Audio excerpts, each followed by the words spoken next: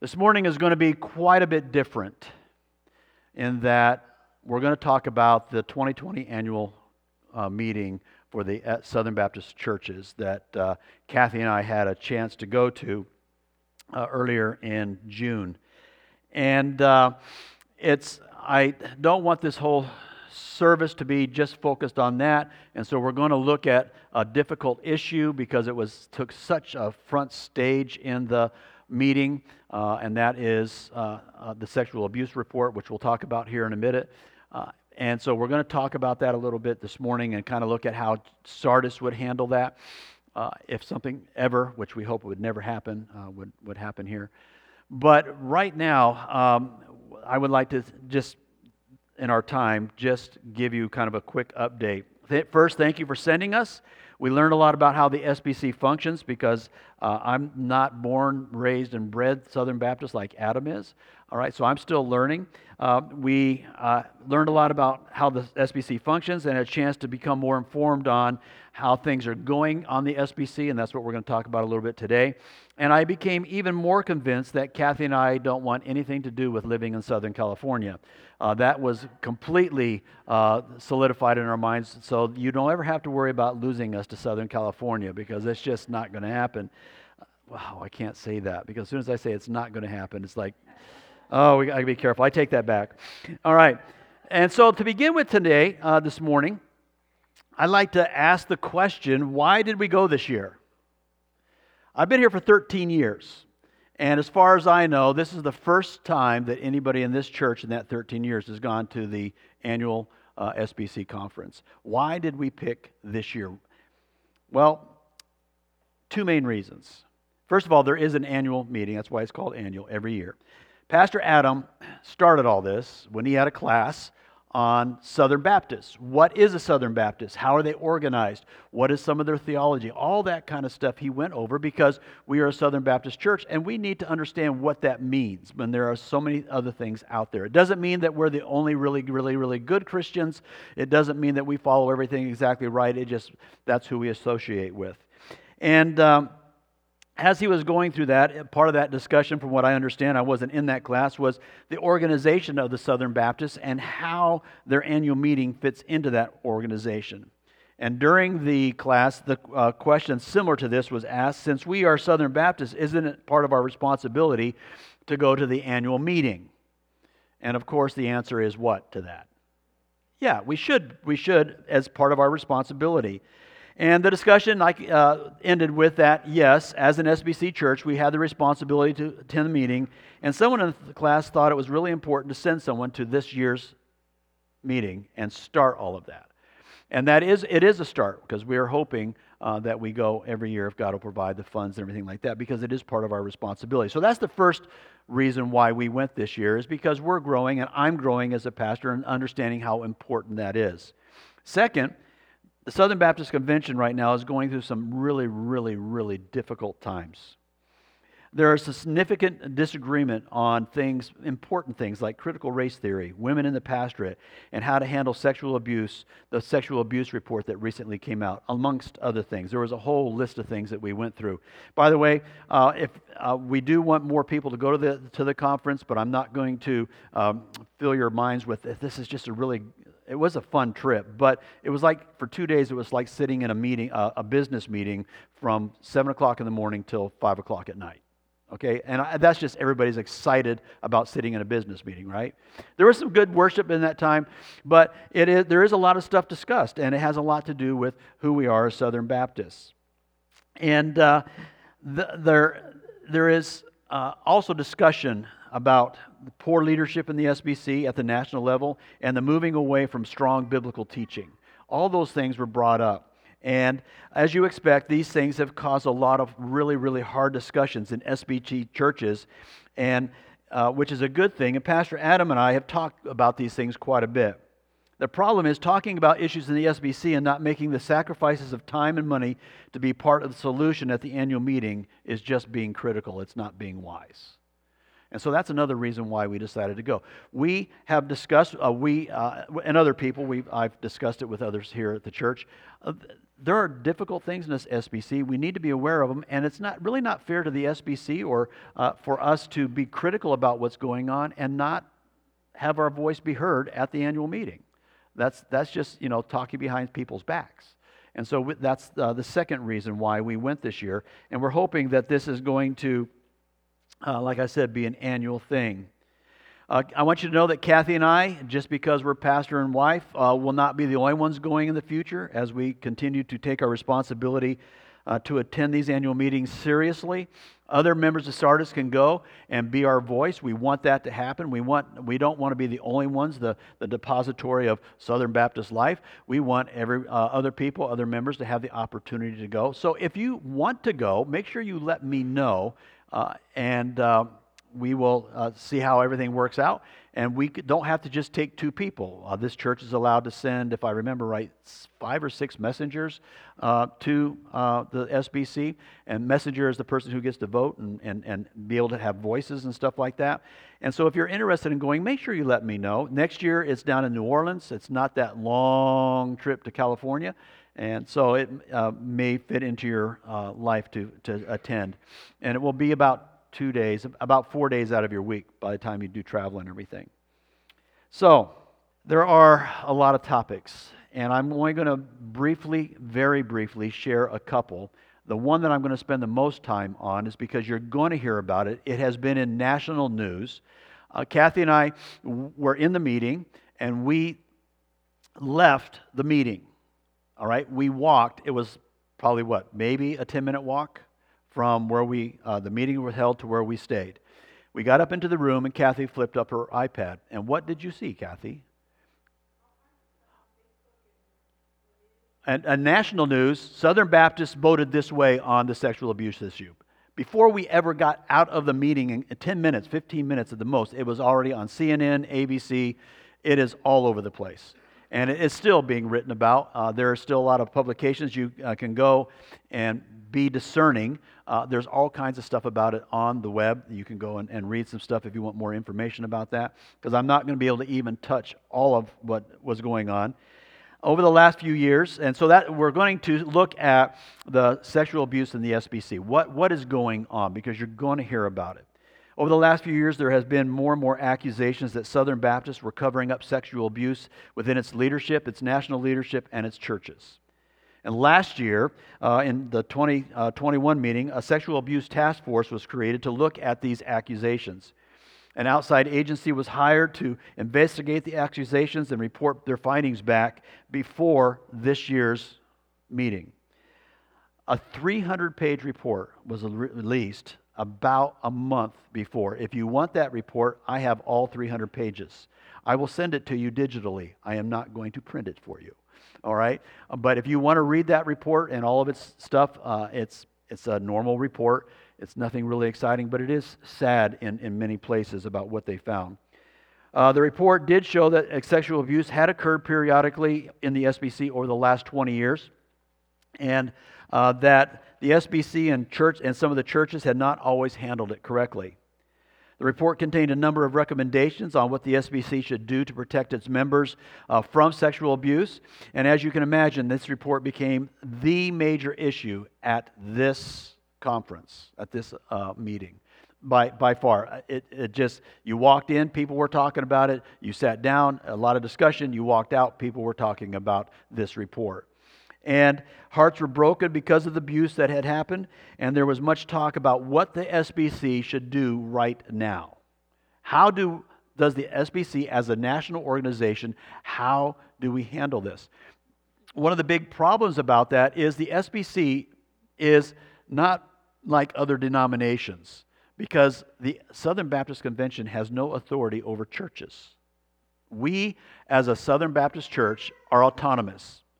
We are not controlled. They have no input into how we teach or what we teach or anything like that. If we step outside of what the Southern Baptists hold as being true and right, all they can do is disfellowship us from the Southern Baptist Convention, and that's it. And we just go on living like we did. problem with some of the recommendations and things that are being said about how to handle it is giving a lot more power to the Southern Baptist Convention and saying we need to make lists and we need to do all kinds of stuff. We don't have time to get into that this morning. And as you can imagine, that has caused much discussion, and there is much disagreement about what the Southern Baptist Convention should do about this report. How do we handle it? How do we protect people within the churches and stuff like that? And that discussion and all the stuff that went around that is too much to go over or even really begin to get into this morning. And if you want to get with me and talk through that, I would be more than welcome to do that with you. But what I want to do right now is I want to make sure that everybody here, because this is such a prominent thing in the Southern Baptist Convention right now, I want everybody here to understand maybe some broad stroke things about how to handle sexual abuse in the church biblically. All right? And we need to understand this because there's going to be all kinds of stuff thrown around. There's going to be all kinds of stuff saying that we should do or shouldn't do, and a lot of these decisions are going to be made at next year's convention. And so we as a church who are going to have messengers there, we need to make sure that we are really understanding about what the Bible says, what is the Bible, in a broad stroke way to handle this so that when our people go, they understand how to vote and what they're voting for, not just by their feelings. And this is such a hard issue that emotions and feelings are rampant, okay, because people are just reacting instead of just sitting back and saying, let's look at this from God's Word. Let's be kind in our speech. Let's be gentle in our speech. And let's handle the problem in an appropriate way. And it's really hard in this type of situation to back off from the emotions, especially if you were involved in something like that. So what I want you to understand and what we're going to look at, and there are no notes today, there are no slides or anything like that. The reason being is because this is just going to be very general, and there's just no way to cover everything. I'm going to ask you to grab your Bibles now because I'm going to give you page numbers to go and look at some things as I go through a couple of things to help us maybe build just a basic framework on how Sardis Baptist Church would handle sexual abuse if it was to be here in our church. And I really pray and hope that it never, ever happens. Okay? I really pray. But we live in a sinful world. And that can't be guaranteed. So, first thing we need to understand is God's Word reveals, okay, that God has established 3 separate spheres of authority. And what I mean by that, just think of 3 separate balls. I was going to get balls, but I didn't have 3 of them that I could use. 3 separate balls, and each one is a sphere of authority. And the very first sphere of authority this is generally in God's Word, all right, is the family. That is the first sphere of authority. And so let's turn to Genesis chapter 2, verse 18. Genesis chapter 2, verse 18. It should not surprise many of us that this is where the idea of the family begins. And let's start at, it's on page 3 of the Pew Bible, Genesis chapter 2, verse 18. And the Lord God said, "It is not good that man should be alone. I will make him a helper fit for him." Now out of the ground the Lord had formed every beast of the field and every bird of the heaven and brought them to the man to see what he would call them. And whatever the man called every living creature, that was its name. And the man gave names to all the livestock and to the birds of heaven and to every beast of the field. But for Adam there was not found a helper fit for him. And so the Lord God caused a deep sleep to fall upon the man. And while he slept, he took one of his ribs and closed it up and closed up its place with flesh. And the rib the Lord God had taken from the man, he made into a woman and brought her to man. So what we have here is the beginning of the family. And what we need to understand here is we're talking about spheres of authority. God has made man, and God is going to make man have authority, okay, in the family. And we're going to look at the husband is the main authority, but who else also has authority in the home? The wife, because she is his what? Helpmeet. Together they form, okay, the authority figure or the authority figures within the family. And we see that if you'll turn over to 1 Corinthians 11:3, we're all the way over, page 1218, 1218, 1 Corinthians chapter 11, verse 3, starting in verse 2. Now I commend you because you remembered me in everything and maintained the traditions even as I delivered them to you. But I want you to understand that the head of every man is Christ, and the head of the wife is her husband. And what we see here and you can write this passage down, we're not going to look at it, and also in Ephesians 5:23, we see that the man is the head within the family. He is the authority figure, the leader in the family. And then we see, so we understand the husband and wife work together. The man is ultimately the head leader. And then we also see in Ephesians chapter 6:1, look over Ephesians 6:1, page 1245. Now we come to the next set of folks within a family. Again, this is just broad strokes. Children, obey your parents in the Lord, for this is right. Honor your father and mother. This is the first commandment, that it may go well with you, that you may live long in the land. And so again, now we have the authority structure. Husband and wife. Husband is the leader. Wife is his helper, is a secondary leader as leading the family. And then we have the children who are supposed to do what? All the kids answer. What are the kids supposed to do? I did not hear that from the... Come on. Every child who is living at home needs to say, what are you supposed to do by God's command here? You guys are weak.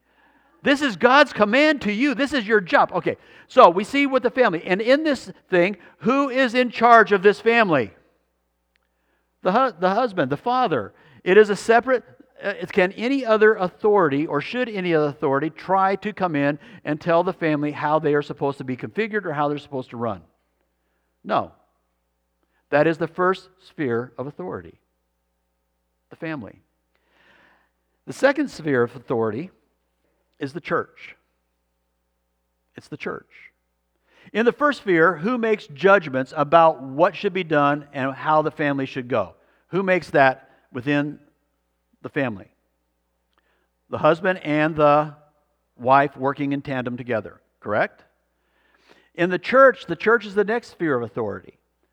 And what we need to understand is the church is or has authority. And that is something, authority means that we're going to have to make judgments about things going on in the church, correct? We're going to have to make judgments about where the church should go. We're going to make judgments about who is walking where they should be and where they're not. And there's a misconception within the church that we are not supposed to judge each other. But can you have authority and not be a judge? No, you can't. And we need to understand, okay, that the church is a separate sphere of authority. Can the church go into the family sphere and tell it to do something that God has told it not to be?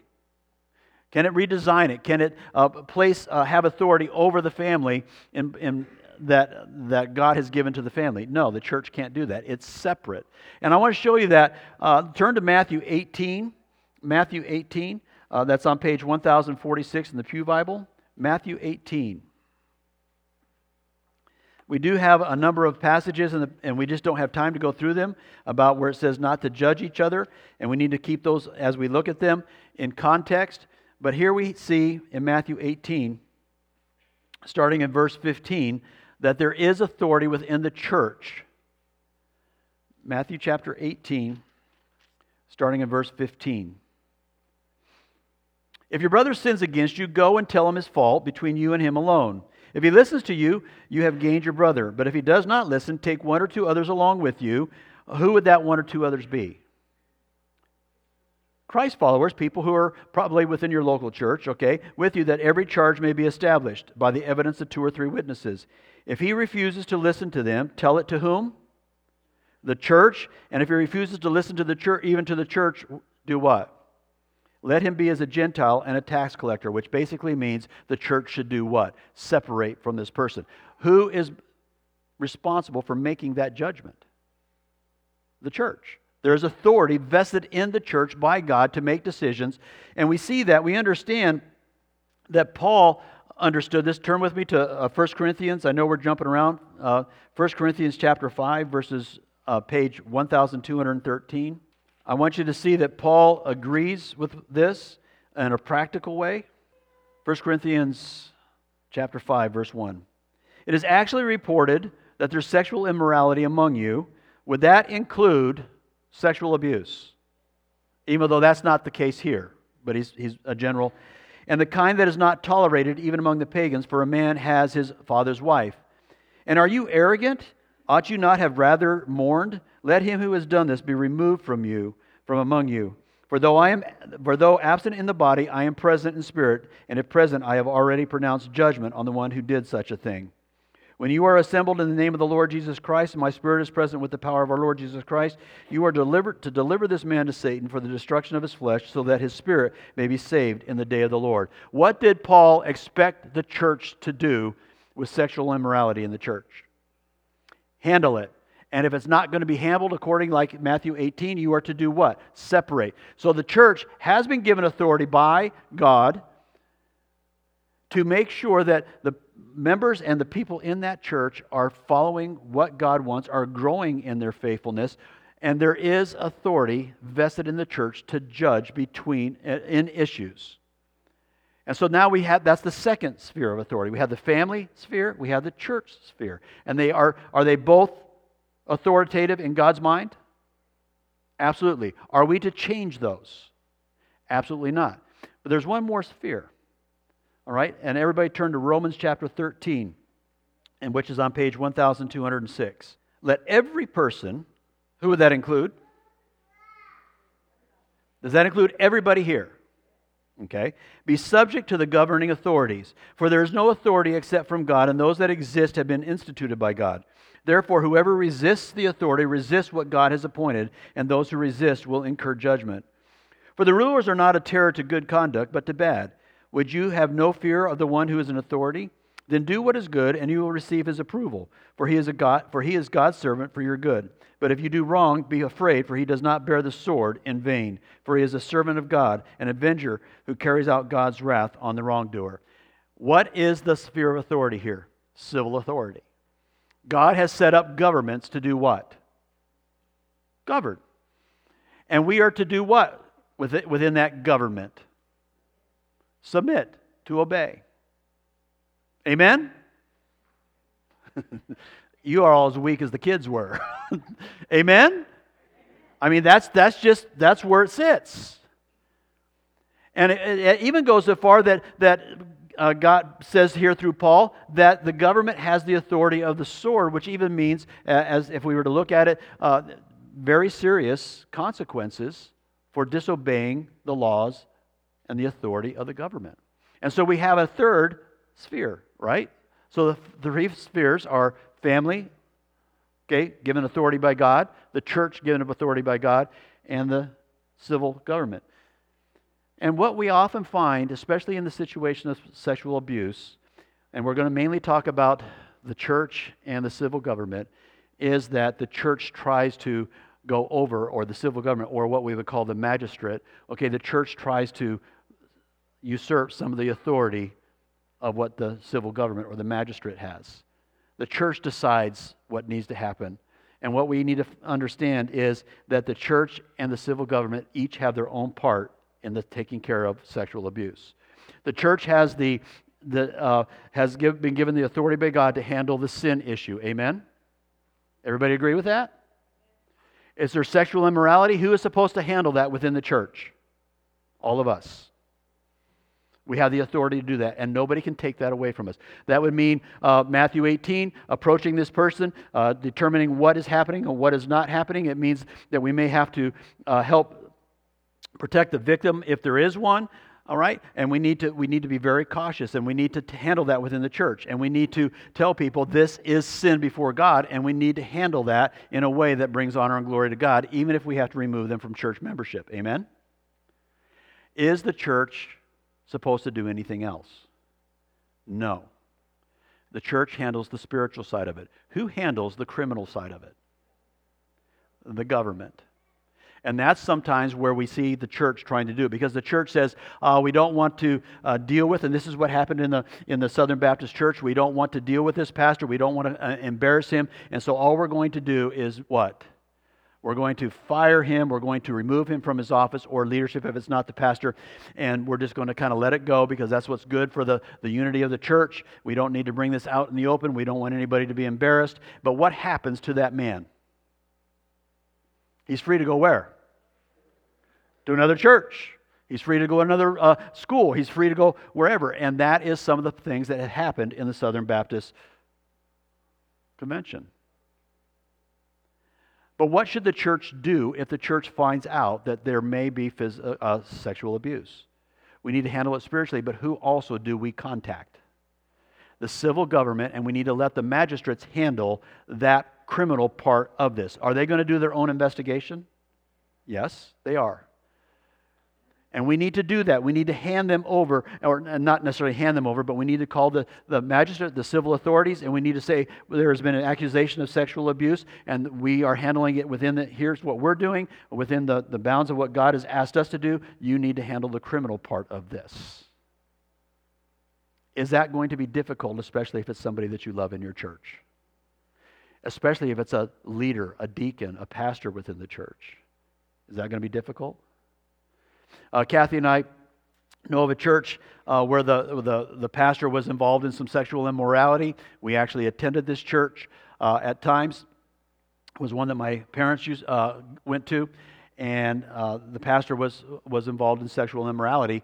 And because of that situation, it wasn't sexual abuse, fortunately, but it was still sexual immorality. They just basically told the pastor, "You need to resign and you need to leave." All right, and he left, and there was nothing. Was that the right thing to do? No. It should have been brought before the church. It should have been walking alongside this pastor, not to crack him over the head, but to walk alongside of him and say, "Hey, this is not right in your life. We as a church need to handle this, and we want to walk with you and help you get over this and to stop what God doesn't want you to do."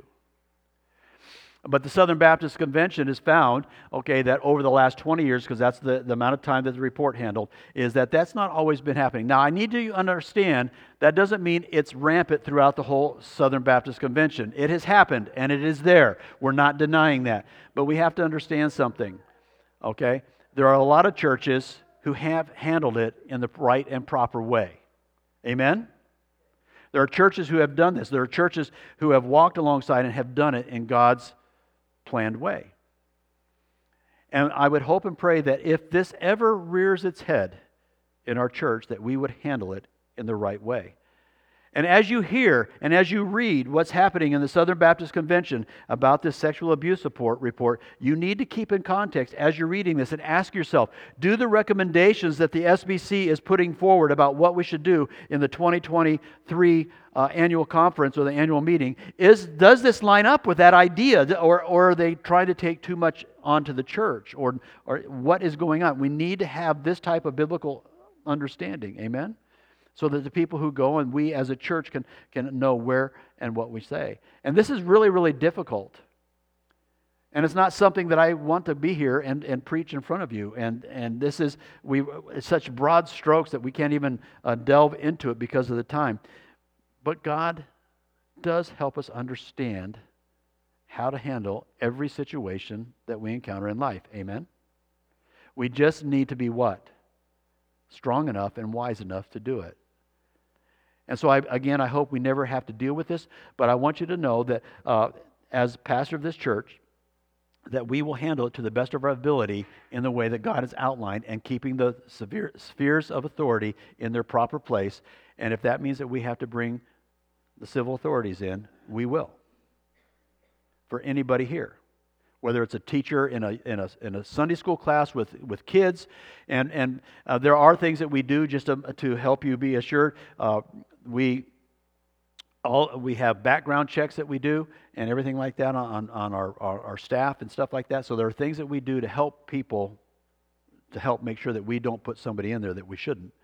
All right, and we're really cautious about this, and we try as much as possible in a small church to have 2 people in the class, 2 adults in the class at all times, so that it can't be just one teacher in there. And so we do things, but again, hopefully we'll never have to encounter this. So that is something that was a very, very large topic. It is not going away soon. It's not going to go away in the next couple of years. This is going to be far-reaching, and there's going to be discussion and debate about this for, a number of years to come. And we need to be ready as a Southern Baptist church to speak wisely about it when we're talking to others. So, there was another main topic of discussion. There were other ones, but this is just one that was a surprise to me as I have been in the Southern Baptists for a number of years, and this was actually brought to the national level. That is the definition of what is a pastor. How many of you are going like, what? All right, because in normal Southern Baptist, and as part of the Southern Baptist faith and message, did I get that right? Yeah, I did. I always get that title. That a pastor, a person holding the position of a pastor in a church, must be a man, biblically. And there is a contingent of folks out there who disagree with that, and it's becoming more and more of an issue to the point where they're saying the Baptist faith and message does not clearly state it, even though it says it can only be a man. And they're actually having to go back and in 2023, next year's conference, they're actually going to have a resolution where it says what really is a pastor in more detail. Now, that is really, really important. And that is something that the world does not like whatsoever. And I'm setting you up because we're not going to talk about it at all this morning. Because we're talking about this on Wednesday nights. Over the next number of Wednesday nights, we are going to talk about what is a pastor, what kind of man should he be, and what kind of person are we looking for when Pastor Adam leaves us. Is that important? Because I want you to understand something. If you're a member of Sardis Baptist Church, raise your hand, please. With that raised hand, you just said, I am taking responsibility to be informed enough to make a proper vote on who is going to become our next pastor. I don't get to select the pastor. The deacons don't get to select the pastor. The pulpit committee does not get to select the pastor. Who ultimately says yes or no on anybody who is going to replace Pastor Adam? You do. It's on your shoulders and mine because I'm part of the congregation and I will have one vote just like everybody else in here. And we need to understand, what does that mean? Some people say, I'm looking for a young pastor. Is there a problem with that? Younger than Adam, right? Because he's getting really old now. All right? Some people are saying, we really need the youth and the vitality, especially for our youth, if he's going to work with our youth, for a young pastor. And what becomes a major thing for their focus in looking for a pastor? Age. The problem with that is, can you have a young man who is on fire for the Lord who really doesn't have good theology? Absolutely. Who doesn't have the character to be an elder? Can we have that? Okay, can we have an older man who would qualify, has all kinds of experience and brings a lot of stuff? Can they be theologically wrong? Yeah. And can they be leading our youth or leading as a pastor wrongly within the church? Yes. But we're not looking for old or young. We are looking for a man that meets the biblical qualifications of what a pastor is. We need to know that, all of us, not just me, not just the deacons. We all need to take the responsibility to know what kind of man do we want to come in here and replace Pastor Adam, even though we don't want him to leave. There was only one amen on that. All right? And the thing is, has Pastor Adam set the bar very, very high? Yes, he has. And here's one thing that we have to be careful of when we're looking for this. We're looking for the man the Bible describes. We are not looking for Pastor Adam version 2. Because can that get in the way? Absolutely. And so that's what, when it says the Southern Baptists are having a struggle with who is a pastor and what is a pastor, well, we're going to make sure that nobody in this congregation, nobody that is in membership at Sardis Baptist Church has that issue, because over the next number of weeks, we're going to take a really, really close look on Wednesday nights on what a pastor is. And I would highly, highly recommend that you try to be here every time you possibly can, because we're all in this together And we all have responsibility to know what the Bible says about a man who is going to be our next pastor. Amen? As I close, I want you to understand something. There are 47,000 Southern Baptist churches in the United States, representing 14 million people. Just let your mind grasp those numbers. At this last convention, there were only a little over 8,000 people attending, and it only represented about 3,500 churches, making the decisions, making the voting of everything that goes on within those 14 million people and the 47,000 churches. That needs to change. We need to be responsible as a Southern Baptist Church to go and have our voice heard, to have our votes heard, and we need to have, if possible, more than just two people going, but at least have some type of voice there. And we need to encourage other Southern Baptist churches in our area to come and to join us in that, because as far as I know, in our local area here, I was the only one, and Kathy were the only ones that were represented. There were some other South Carolina pastors, but they're not in our local area here. And so what I'm planning to do, and what I've already been doing, is I am meeting with those pastors, because we do get together, and I'm going to encourage every one of them to start planning right now so that we can all go down to New Orleans next year and be part of what the Southern Baptists say should happen with the sexual abuse issue, how the Southern Baptists should define what a pastor is. And of course, there's going to be a number of other things on the list. But we need to go down and we need to have our area represented, because it's important. And that's why I'm taking the time to give this report this morning. It's not just because you sent me and we need to have a report. It's because it's important that we know where we stand and what we stand for. We want our votes to count. The Southern Baptists do have some significant issues, and it will be a while before they're all worked out. And some of those are very, very large and very, very sad issues. But I want to close with this. Kathy and I came face to face with these difficulties. We listened to it be talked about over and over. However, we also came face to face with thousands of dedicated Christ followers who love God and wanted nothing more than to bring glory to God. We were with 8,000 people, and a majority of them love God just like we do. Not everybody is on the same page. Not everybody is as informed as they need to be, but they love God. And we got to worship with them. 8,000 people in this huge, huge room. I've never been to a larger convention of people, than this. And in this huge room, standing up twice a day or three times a day, 2 or 3 times a day, worshiping God with everything they have. It was wonderful. There is a lot of stuff going on in the Southern Baptist Convention, and I don't know where it's all going to lead. But there's also some really, really good things going on in the Southern Baptist Convention. There were some stances taken and resolutions and stuff which we just don't have time to go through that were godly and that were right on target. And we have people there who care for God. And I want to make sure that you know that. And one of the greatest times, one of the greatest moments of that time that shows us just how important the Southern Baptist Convention is, the Southern Baptist Convention presented 52 new missionaries that are getting ready to go out into the field. Amen? And you know what was really unique about that?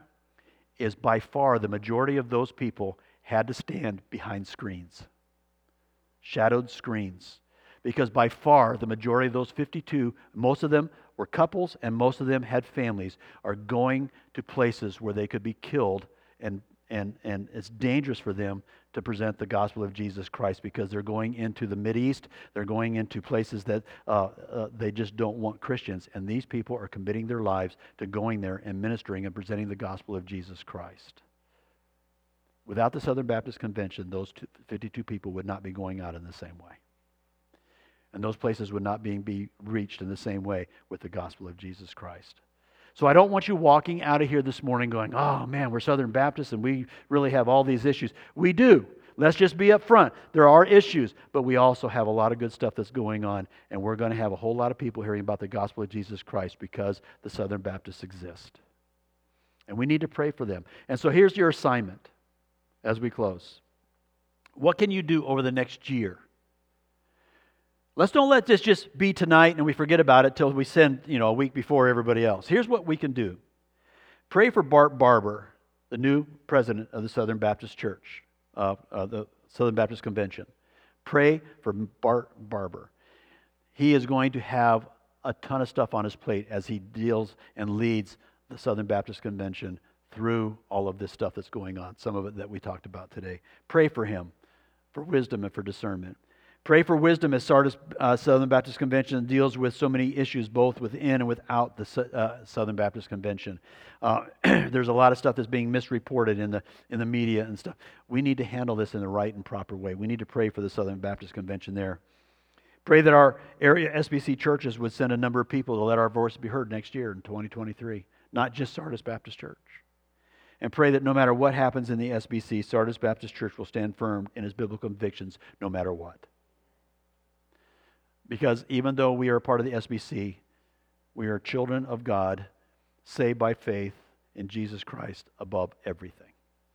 And we need to make sure that we stand there first and foremost. We want to be identified as God's children before we're ever identified as being Southern Baptists. And so there's issues, there's some difficulties, but there's also some really good things. And we need to be responsible as a Southern Baptist Church to take part and let our voice be heard. Amen. Thank you for sending Kathy and I. Thank you for allowing me to be trained and understand more what the Southern Baptists stand for and what they are and how this all works. And I hope and pray that other people here would want to go and take part in this and become informed like Kathy and I did this year. And fortunately, it will not be in Anaheim, California. All right? At least we'll be a little bit closer, and it's not Anaheim. Let's close in prayer, please. Just pray right now for some of the things that I presented to you. Let's lift up our convention. Let's lift up Bart Barber. Let's lift up the people who are having to deal with this sexual abuse report. Let's lift these people up in some private prayer just for a minute. Bring them before the feet of the Lord. Father, we humbly bow before you this morning, thankful for our salvation. Thanking you for the grace and the mercy that you have had towards each one of us who claims Jesus Christ as our Savior. Lord God, Satan and the world does not want a clear message going out about Jesus Christ. Satan wants to destroy associations and denominations and conventions that preach a clear gospel because, Lord God, he wants the world to be blind.